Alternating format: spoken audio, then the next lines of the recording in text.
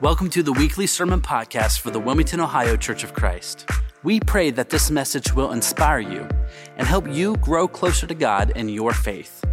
Be sure to stick around after the message to find out more about how you can take your next best step. Enjoy the message. Found this picture on the internet of a fish riding a bicycle. I don't know what that makes you think of, but be careful where you laugh. This comes from a quote from Irina Dunn from 1970, a feminist. She said, a woman needs a man like a fish needs a bicycle. Now be careful where you chuckle here.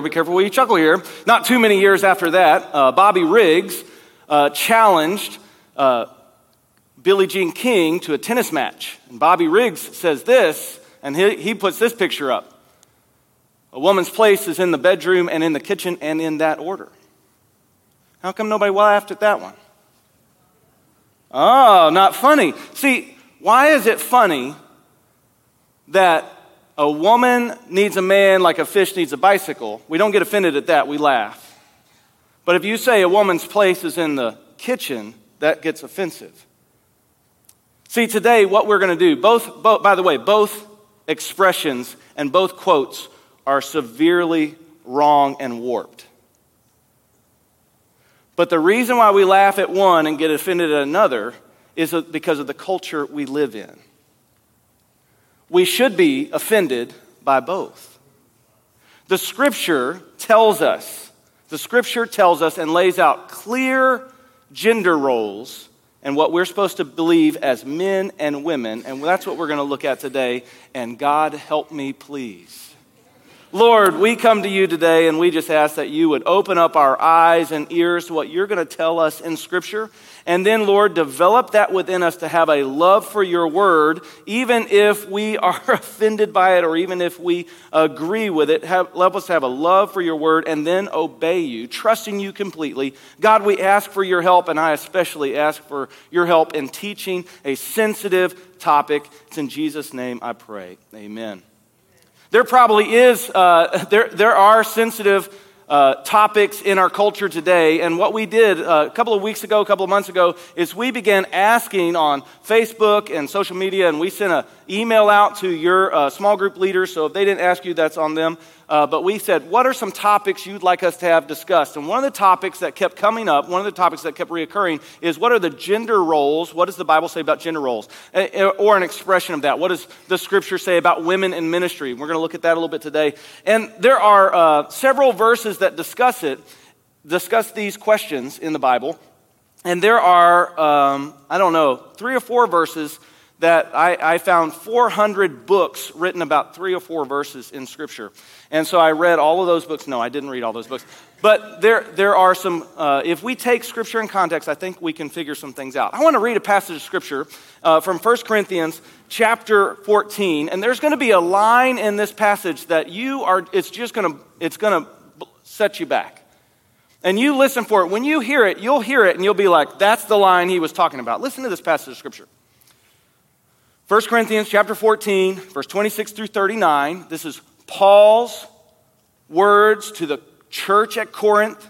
This is in the Bible. This is inspired by God, and it is in every single text from as many texts as we can go back into. This belongs in the Scripture. No scholar doubts that this belongs here. Here's what it says. What then shall we say, brothers and sisters? When you come together, each of you has a hymn or a word of instruction, a revelation, a tongue, or an interpretation. Everything must be done so that the church may be built up. If anyone speaks in a tongue, 2, or at the most 3, should speak, 1 at a time. And someone must interpret. If there is no interpreter, the speaker should keep quiet in the church and speak to himself and to God. 2 or 3 prophets should speak, and the others should weigh carefully what is said. And if a revelation comes to someone who is sitting down, the first speaker should stop. For you can all prophesy in turn, so that everyone may be instructed and encouraged. The spirits of prophets are subject to the control of prophets, for God is not a God of disorder, but a God of peace, as in all the congregations of the Lord's people. Women should remain silent in the churches. They are not allowed to speak, but must be in submission, as the law says. If they want to inquire about something, they should ask their own husbands at home, for it is disgraceful for a woman to speak in the church. Or did the word of God... Oh, did somebody get blown away by that? It's in here. It's in here. You found the verse I was talking about. Verse 36, or did the word of God originate with you? Or are you the only people it has reached? If anyone thinks they are a prophet or otherwise gifted by the Spirit, let them acknowledge that what I'm writing to you is the Lord's command. But if anyone ignores this, they themselves will be ignored. Therefore, my brothers and sisters, be eager to prophesy and do not forbid speaking in tongues, but everything should be done in a fitting and orderly way. Now, there was a line in there that I think some of you, especially Church of Christ, were pretty offended by. And it was this, do not forbid speaking in tongues. No, that's not what we're talking about today. That was a joke.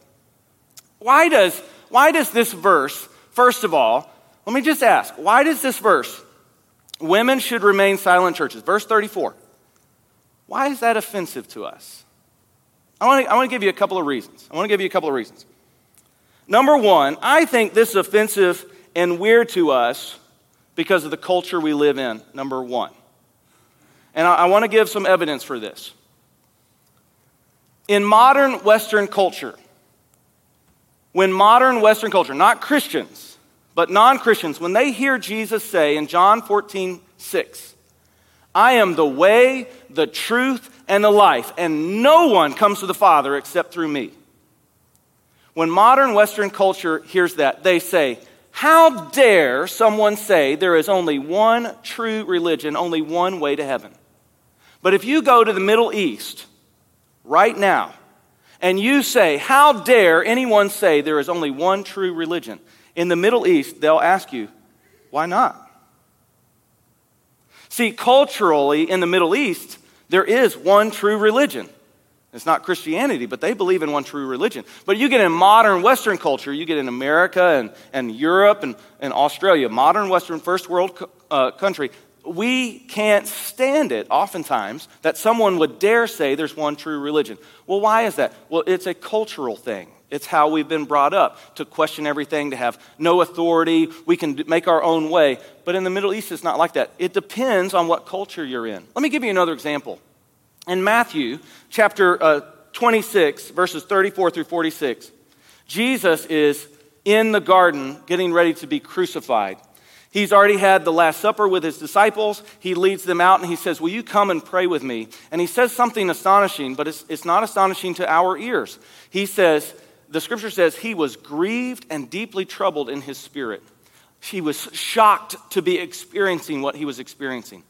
And when modern Western culture reads that Jesus was weeping and crying and really struggling in agony, modern Western culture says, man, we can really relate to that. I have a Savior that is vulnerable in his weakness. But if you go back 2,000 years, the Greek and Roman culture did not appreciate men being vulnerable as they prepared to face a conflict. That was a stumbling block. Stumbling block for the Jews and extreme anti-wisdom for the Greeks. For the Jewish person, they would say, how in the world could God be man? That's offensive. God would never be shocked by anything, and God would never weep in agony. Culturally, Jesus weeping in the garden is offensive to the Romans and the Jews of Jesus' day, and which makes us question, why was it put in the scripture if it was so offensive to the people they were trying to save? Well, the answer is because it really happened that way. And they wrote how it happened. But in modern Western culture, we like that about our Savior. I think when we hear stuff about women and men roles in Scripture, I think because we're in the culture we live in, it affects how we feel about a passage of Scripture. But how we feel about a passage of Scripture doesn't really reveal whether it is true, whether it's right, and whether it can be trusted or not. Let me give you one more example from Roman times. Roman times, let me read this quote, try to read it exactly. This was the law about rape in Roman times. A husband could force himself on his wife without breaking any law. Additionally, there were groups of women, including slaves, prostitutes, and foreigners, on whom rape could not be committed due to their social status. That's offensive, right? That was the culture they lived in. Just because something is offensive or not offensive in culture doesn't tell us whether it is right, true, or trustworthy. I gave you 3 examples. Now, when we hear this verse again, verse 34, women should remain silent in churches, it may be it is so offensive because of the culture we live in. Maybe there's more reasons to it than that. But anytime we encounter something in Scripture that offends us, but doesn't offend somebody else due to our culture, or vice versa, something in the Scripture offends somebody else's culture, but we're totally fine with it, that actually might be an indicator that it is not from us, but it's from God. See, if Scripture is really true from God, it will offend people in certain cultures at certain times in history and not offend others, and vice versa.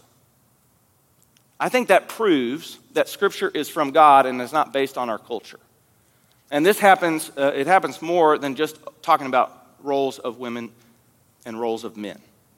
Okay, it happens, if you get offended by Scripture, I think that just proves Scripture is true and it's from God. So the number one, why you might be offended by that verse, women should remain silent in churches, is I think it's culture. We live in this culture. Number 2, when you hear phrases or terms in Scripture that you get offended by, recognize what culture you're living in, how much culture is influencing you. Number 2, turn to God and see if what He has revealed about Himself can be trusted. And what He reveals about His relationship with you and me can be trusted. Let me give you an example here. How valuable are you to God?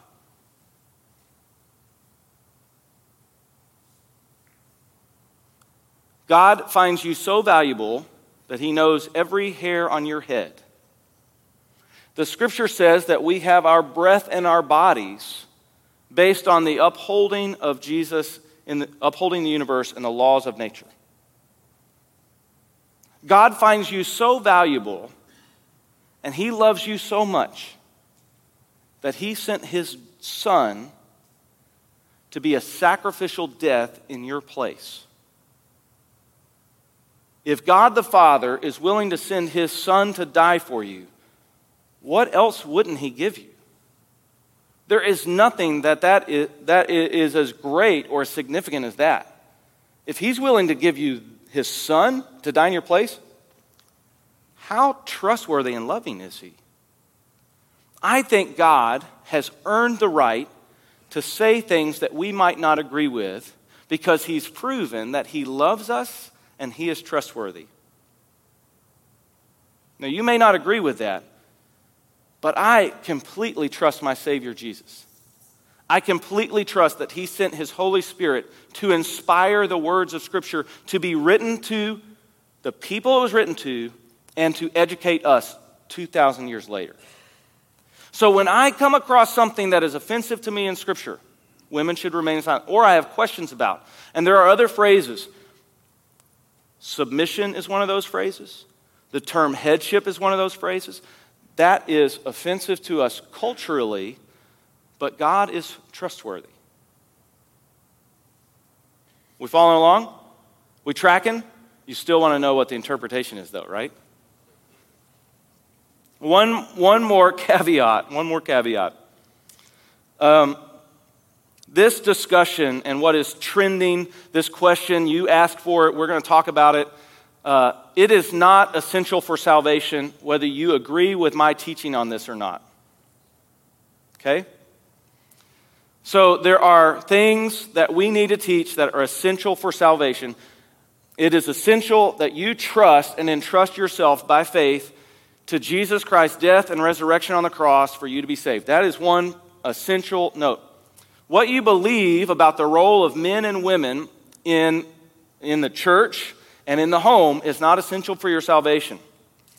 Okay, so there's like essential for salvation, and then there's essential for historic Christian orthodoxy, then there's essential for traditional orthodoxy. You can just go down the list. And I think when we start talking about the roles of men and women, it is a secondary, third, tertiary, I don't know what fourth is. I think it's important, but it's not essential. And it is essential for historical orthodoxy. It is essential for denominational orthodoxy. But it is not essential for salvation. What that means is if you don't agree with what we say about this passage of Scripture, it doesn't mean you get kicked out of this church, and it doesn't mean you have to leave this church. But here's why it's so important. What churches define and the way they understand these passages of Scripture about gender roles does determine a lot of times where you decide to go to church. And it does determine a lot of times what you decide to teach in your home and among your family. So it is important. It's just not essential for your salvation. All right. It's still important. Whew. Verse 34 of 1 Corinthians chapter 14. Women should remain silent in the churches. They are not allowed to speak, but must be in submission as the law says. If they want to inquire about something, they should ask their own husbands at home, for it is disgraceful for a woman to speak in the church. I don't think that means exactly how it sounds. And I'll give you a reason why. If you read something out of context in Scripture, and what I mean by that, if you just take one verse out of Scripture and you read it, it may not mean exactly how it sounds. Jesus says in the Gospels, if you don't hate your mother and father, then you can't be my follower. If you take that one passage of Scripture out of the context of what it's written in, and what I mean by context is in the paragraph it's written in the chapter it's written in the book it's written in, and in the Bible, the Testament it's written in, and in the entirety of the Bible. We have to take things in context. If you take that passage of Scripture, Jesus says you must hate your mother and father or you can't be my follower, out of context, it will seem like Jesus is saying you must despise, hate, and want harm to come to your mother and father. But in context, what it means is you have to love me, Jesus Christ, more than you love your mother and father. Okay, that makes sense. In this passage where it says, let me read it again. I don't quite have this down. Women should remain silent in churches. It cannot mean, unless there's a contradiction in Scripture, I don't think there is. It cannot mean women are never allowed to speak in church. Let me tell you why. A couple of chapters earlier in this same book, so let's read it in context. Paul talks about women praying and prophesying in the gathering of believers. So it can't mean women never speak. 1 Corinthians 11, 3 through 5. I want you to realize that the head of every man is Christ, and the head of every woman is man, and the head of Christ is God. Every man who prays or prophesies with his head covered dishonors his head, but every woman who prays or prophesies with her head uncovered dishonors her head. It's the same as having her head shaved. Now, that's a whole nother sermon, but what I want to point out to you is Paul, in chapter 11 of this same chapter, talks about women and men praying and prophesying in the gathered believer when the church gathers. So he can't mean women are never allowed to speak because he just talked about instructions on how they're allowed to speak in church, specifically praying and prophesying. So now, if it doesn't mean they can't be silent, is there another way to look at this passage of Scripture? I think there is. In 1 Corinthians chapter 14, the same word for silence is used just a paragraph earlier, talking about instruction. Verse 27 of chapter 14. If someone speaks in a tongue, 2 or 3 at the most should speak, one at a time, and someone must interpret. If there is no interpreter, the speaker should keep quiet in the church. That's the same word used in verse 34. I don't know why the NIV decides to interpret one, keep quiet, and the other one, be silent. It's the same word used in the same way. I think what Paul is saying is that there is an ordered structure that we must do worship in.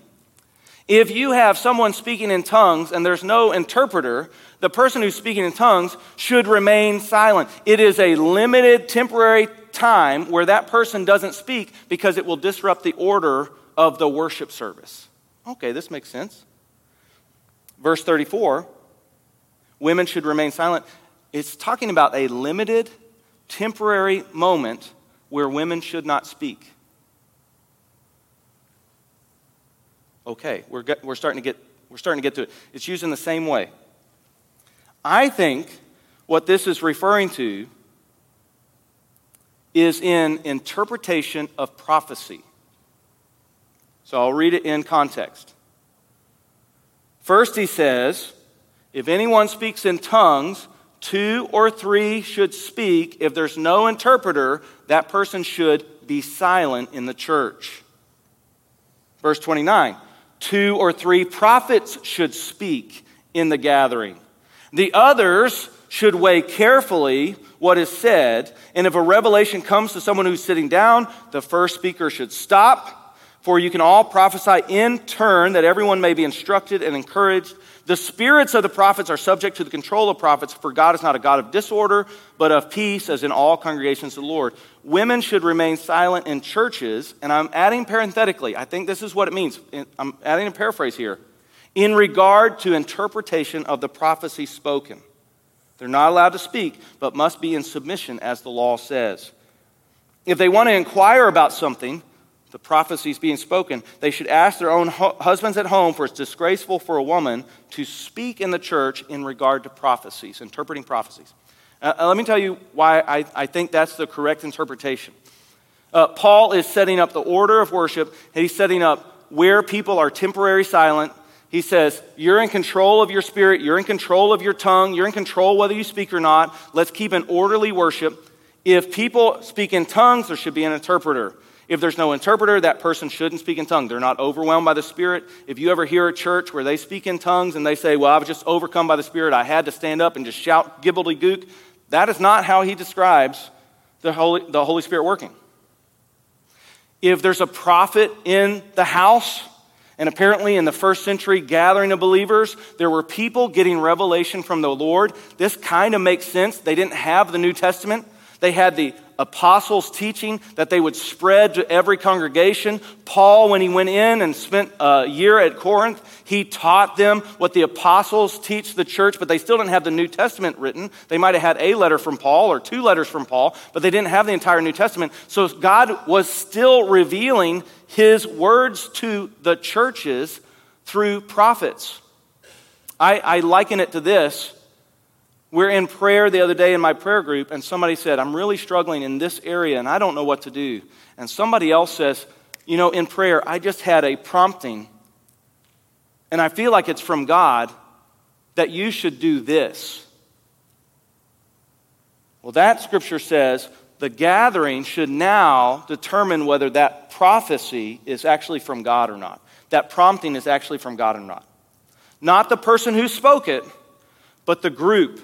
Paul is protecting the church from people coming in and saying, I heard a word from God and you have to do this and you better follow me.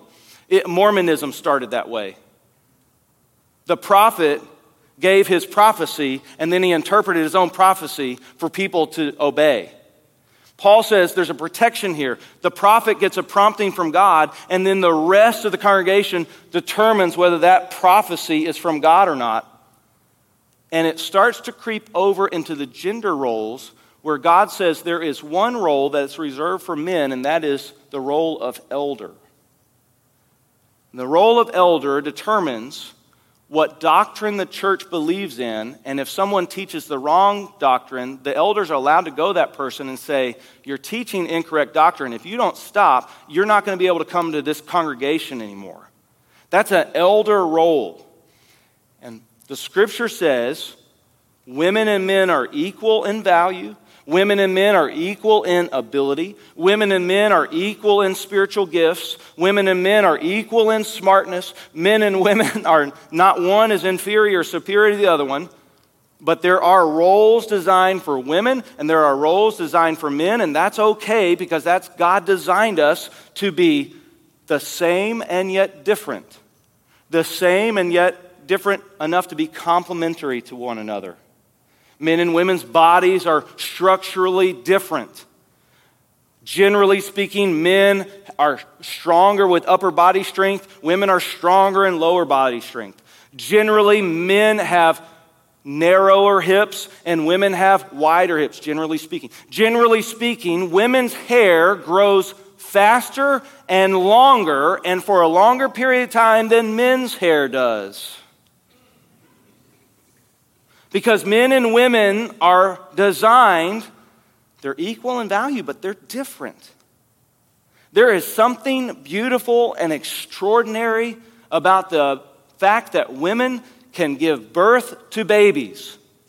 Women can grow another human in their body, protecting that human, give birth to that human, and feed that human with their bodies. That is incredible. That difference should be celebrated, and we should rejoice that it happens. But our culture says that difference should not be celebrated, but is disgraceful. Doesn't our culture say that? And our culture says, no, men and women are the same. There's no difference. So that's when you get a man who says he's a woman, and he gets in the MMA ring with a woman fighter, and he almost kills her because he is built differently than she is. And our culture tells us that is okay, but the scripture actually says that's disgraceful. Because men and women should be celebrated in the differences by design. And when it comes to the church, and when it comes to the home, there is a term that the scripture uses that we talk about that is called headship and submission, and it is not offensive, but actually beautiful. And the way it plays out in the church is there is one role that mimics the home role in the church, and that is the role of elder. And again, elders are the plurality of elders, the group of people that are assigned by God to determine whether doctrine is being taught correctly in the church, and then they go and they say, if you don't stop speaking this, they protect like a shepherd, like sheepdogs over a flock of sheep. If a wolf comes in, the elder's job is to cut that wolf off and defend the flock. And they are the ones, really the only ones, that say what you're teaching is wrong. It is going against the essentials for faith, or maybe it's the essentials for our orthodoxy. What you can't teach this anymore, or you can't come here. And that's an elder role. And so if someone were to receive a prompting from the Spirit, and Paul says that could be men or women, and they receive a word from God and they want to share it with the church. Now, that's not how we do our orderly worship, but that's how they were doing their orderly worship in 1 Corinthians 14. And they stand up and speak, whether it's a man or woman. The church is going to decide whether that is doctrinally true, it's from God or not. But he says that's not the role designed for women. That's a temporary moment where every woman defers to the eldership role, and every man defers to the eldership role. We have lots of good teachers in our church, but not every person that's a good teacher is called to be an elder, and that's okay. And this might surprise you, but I am not an elder in our church. Now, we can debate whether that's biblical or not. But I have never been limited in my abilities or limited in my gifting just because I don't have that role. And I think for men and women, we should not limit any giftings that men and women have. We should use any spiritual gifts given to you, whether you're a man or woman, to build up the body of God. But that also means that there are roles specifically designed for men and women, and there's one role that is eldership. So I want to, that's what I think that's referring to. It's not referring to women being silent for all time. It's referring to women during the interpretation of a prophecy. That is an elder role. That's where there should be quietness. Just like if there's no interpreter of a tongue, that's where there should be quietness. It's the same word. Paul already said women should pray and prophesy in church. Are we following along? Does this make it, we shouldn't try to make the scripture palatable. We don't have to be God's PR man. We should just say, here's what God says, let's do it. But sometimes we need to explain a little further so we can understand it in context. because there are abuses for people who take this phrase out of context. There are churches, there's not very many, there are churches that say this means women should be silent all the time, never speak as soon as they come into the door of the church building, as soon as they get in the gathering. I don't know of any church like that. It seems like that would be a ridiculous, way overstatement of that passage of Scripture. But if you read it in context, you might get that. But there are churches that say women should have no role in the gathering. But I don't think the church says that either. Because there's lots of examples when women do have a role in the gathering. Where women prophesy, we pray. That's what Paul says in 1 Corinthians 11. Where Priscilla and Aquila, they teach theology to Apollos, the preacher, in Acts. And that's a woman teaching a man. There's examples of this in the Scripture. So it seems to be that really the only role, gender role, that is different would be that role of elder. And there's some debate about deacon. And we might end up talking about that in a couple of weeks. Okay. Let me give you some terms that we need to have in our mind as we get closer to concluding. Whew.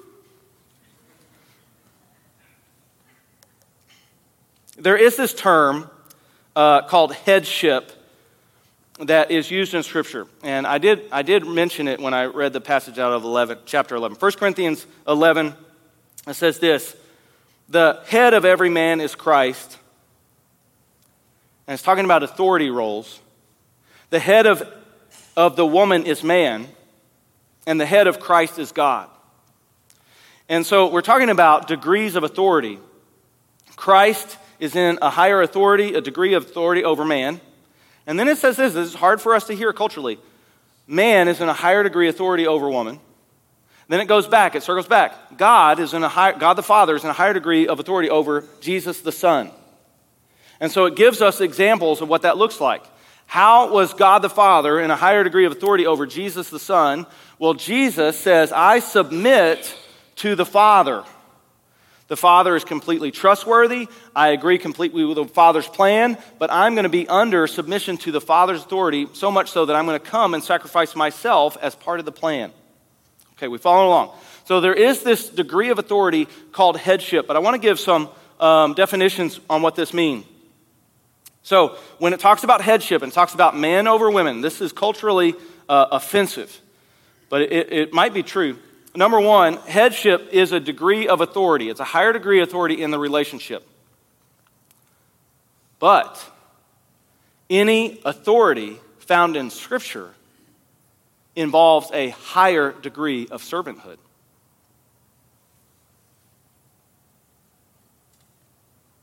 In Romans chapter 15, verses 2 through 3, it says, each of us should please our neighbors for their good, to build them up. For even Christ did not please himself, but as it is written, the insults of those who insult you have fallen on me.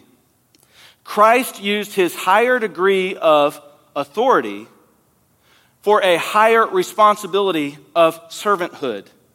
And he never used his authority to please himself. So men, you have been given a higher degree of authority, headship in Scripture. And you must never use that headship authority to please yourself. And then now we're going to move into relationship, husband and wife. But to please and serve and build up your wife. And this is what it says in Mark chapter 10. Jesus called them together and said, you know that those who are regarded as rulers of the Gentiles lord it over them, and their high officials exercise authority over them. Not so with you.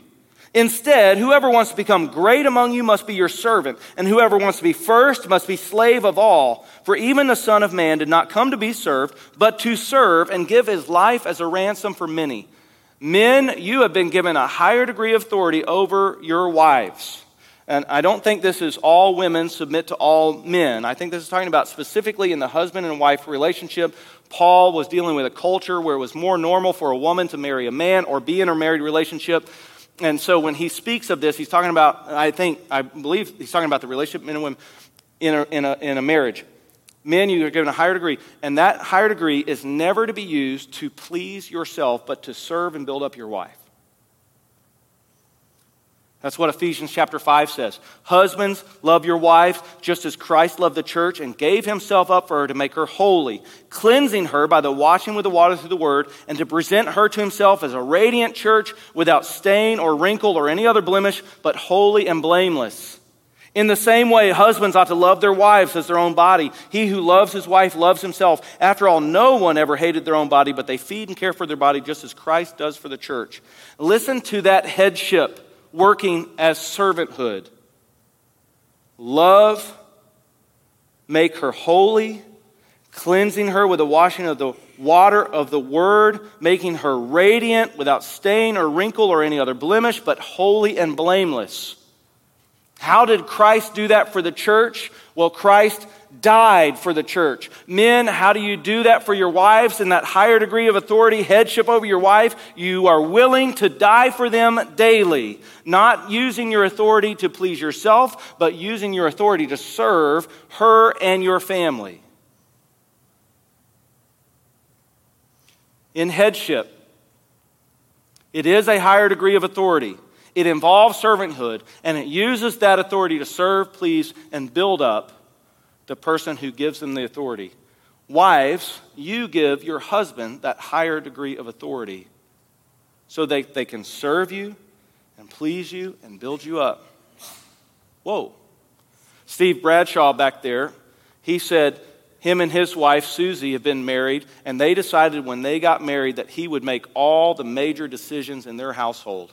And he said for 52 years, he's never had to use that authority in his household. That higher authority does give a tiebreaker on decisions about protecting the family. And women give that to their husbands. And husbands are supposed to use that to serve their families. So men, if you were to evaluate your role, have you used your God-given role as a man in your family to sacrificially serve your wife, to build her up, to make her holy and blameless?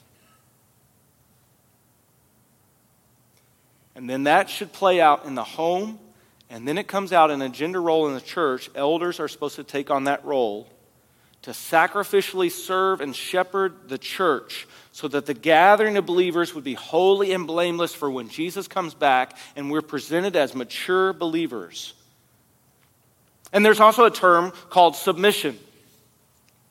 And this is a culturally offensive word. I don't think it was culturally offensive in Paul's day, but it is in our day. And you know, it is in modern Western culture, but it's not in other parts of the world. America and Europe, as great as they are, sometimes culturally we're getting off track. Here's what submission says. Submission is not, first of all, it is not the micromanagement of your husband over your every detail of life. Oh, you must wear this type of shoe. Oh, you have to have this type of hair. No. It's not micromanagement. It does not mean that there is no decision or responsibility the wife has. That's not what submission means. It is not authority over the home and children. Women still have authority over the home and children even as they submit to their husbands. That's not what it means. It doesn't get rid of that. It doesn't mean that there's no control, a woman doesn't have any control over job or personal pursuits. Doesn't mean the woman can't work outside the home. Proverbs 31 woman has a responsibility of home and a responsibility of job outside the home. And it doesn't mean there's no reasonable demands on the husband. Submission is not those things. Once you get rid of that, it's not as bad a word. But there is an idea in somebody's head that any submission, and it might be in your head, but this is not a biblical idea. It might be an idea that any submission is an admittance of inferiority, less than or greater than. Submission does not mean less than or greater than. When Jesus submitted to God the Father, it says he's equal in authority, equal in power, equal in nature. It's not an inferior person. When Adam and Eve were created in the garden, they were equal. They were supposed to have dominion over the earth and are now co-heirs with Christ. They're equal in value. Equal in smarts, equality there. But there is a submission. Submission is a woman believing and supporting that the husband has a higher degree of authority in their home. And so thus tiebreakers on decisions that protect the home are given to the husband. And if you trust God and you trust the Scripture, this is, as far as I can tell, a really accurate interpretation of these passages that talk about submission. And husband is in a headship role in relationship to his wife. It's not, well, every woman submits to every man. Okay, that's not what we're talking about. Although every person in the church does submit to the role of the elder. So both men and women submit to elders. In the home, the wife submits to their husband. They give that role and that higher responsibility to the husband to serve and please and take care of their family. That's why it says in Ephesians chapter 5, wives, submit yourself to your own husbands as you do to the Lord. For the husband is the head of the wife, as Christ is the head of the church, his body, of which he is the Savior. Now, as the church submits to Christ, so also wives should submit to their husbands in everything. Does Jesus micromanage what shoes you wear? Or what you all are going to have collectively for dinner? No, he doesn't. But he is an authority over us as the church. And when a husband and wife work this out in their relationship, it reveals Christ and the church to the world. Whew, this is a lot. I think I was more stressed about teaching this than I thought I would be. But if we look at what Scripture teaches, and we have a good interpretation within context, it's actually a beautiful way to reveal God to the entire world, to reveal the love of Christ to the entire world. And if it's taught the right way, it does not lead to abuse, and it does not lead to a woman being inferior. If it's taught the wrong way, if anything's taught the wrong way, people are going to abuse it. But held in check by Scripture and the church and your small group and the prayer, this is the way God says we need to live and work out our salvation. So, how do we end this up? How do we wrap this up?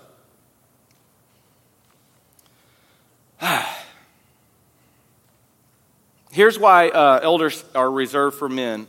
And it's a picture of the home coming into the gathering. Here's a trustworthy saying. This is 1 Timothy chapter 3.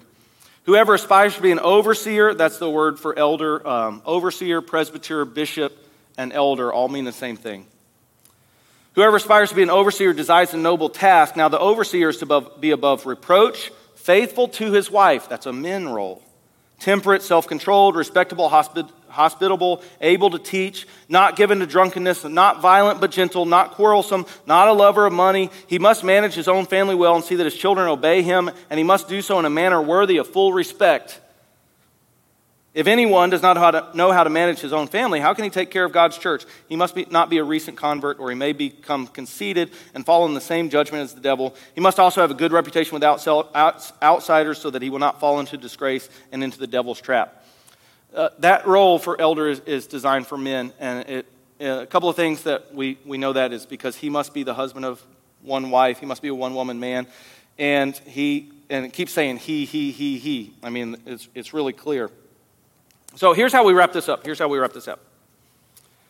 Don't let your experience dictate necessarily how we interpret Scripture for gender roles. If the Scripture says that elder role, the main teaching role in the church should be an elder, the main pastor role should be an elder, don't let your experience dictate whether you believe that's true and trustworthy or not. So if you meet a woman who is an elder in her church congregation, or you meet an elder woman pastor, and that person was great to you and taught you something from Scripture and moved you closer to Christ, and then you come back and say, well, man, I was really moved closer to Christ by that woman's teaching, so women must be allowed to be elders and preachers. Well, that's not what the Scripture says. Just because you experience it doesn't mean it's the way the Scripture describes it.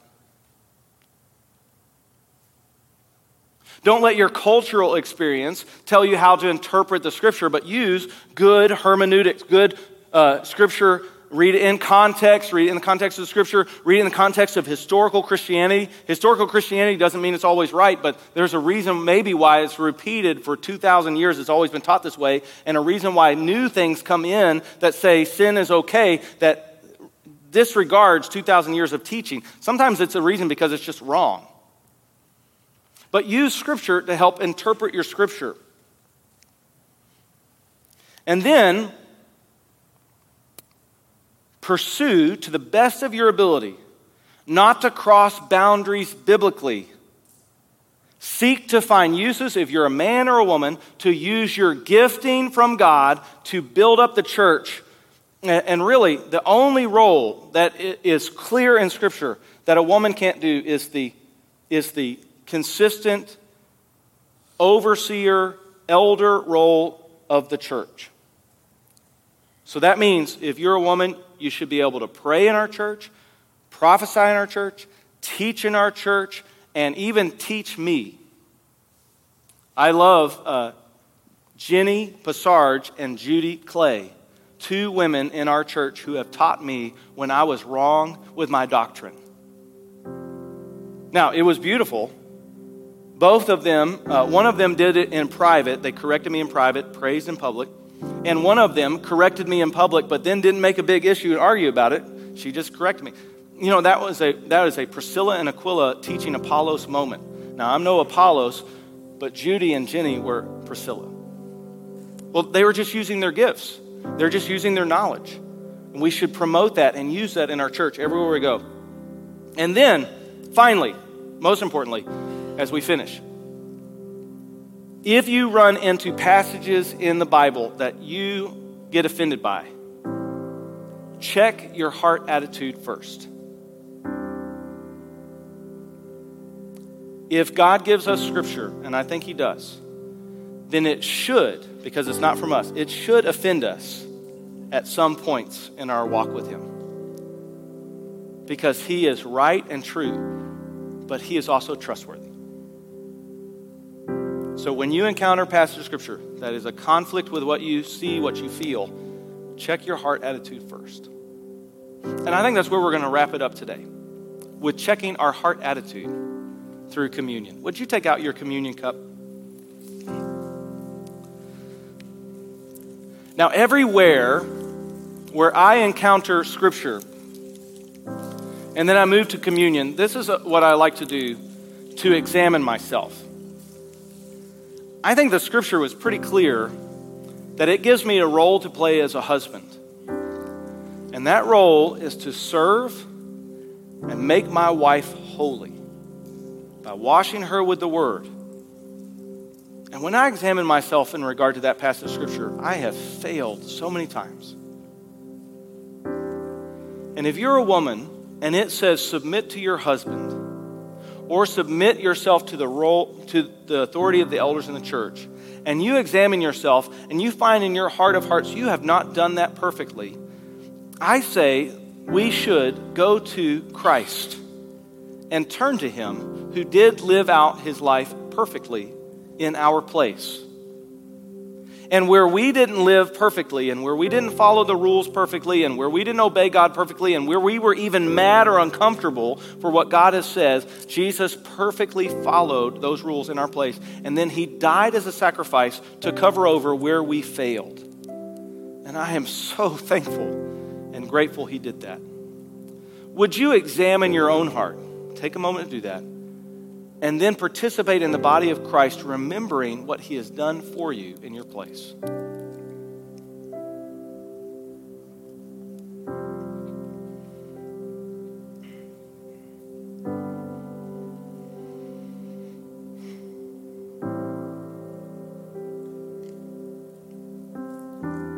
God, I thank you that Jesus Christ absorbed my sin in his body on the cross, and he gave his body as a sacrifice for our sin. Would you participate in the bread?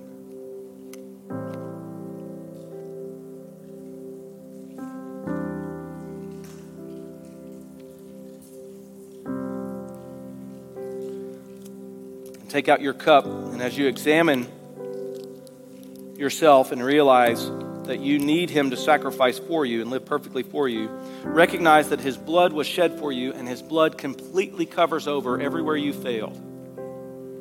His blood seals you to God.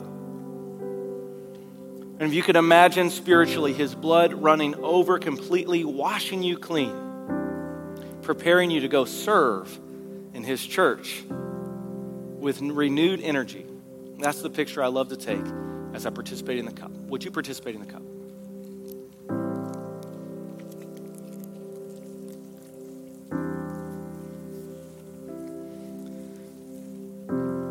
Jesus, thank you. God, thank you for sending Christ to die on the cross as a sacrifice for our sins, buried 3 days, and then rose from the dead to prove everything you said is true. Lord, we thank you even for the hard truths in the scripture, and we ask that you would empower us to live them out in a way that honors you and glorifies Jesus Christ in our homes and in our community and in our church. It's in Jesus' name I pray. Amen. If you have more questions about this, I will refer you to the 600 books that I looked at for this passage. There is actually some great information. If you have more questions about it and you'd like to study it even further, get in the weeds even deeper, there's some other passages of scripture we can look at, but there's also some great information, some of it on a podcast you can listen to. A man who did actually study all 600 of those books and did do about 40 hours of verbal teaching on these couple of passages in scripture. And I will gladly give that podcast to you and let you listen to it. And you can get as deep in the weeds as you want to go. It is a lot of information. But I appreciate you listening and not throwing tomatoes today and not being too offended by what the scripture teaches. And I encourage you to go out and live this out. Be the church to the best of your abilities. God bless you and have a good morning. We hope you have enjoyed this message. If you need someone to pray with you, talk to, or maybe you just want more information about our church, be sure to fill out a Connect card so we can reach out and help you take your next best step. Thanks again for joining, and we will see you back here next time.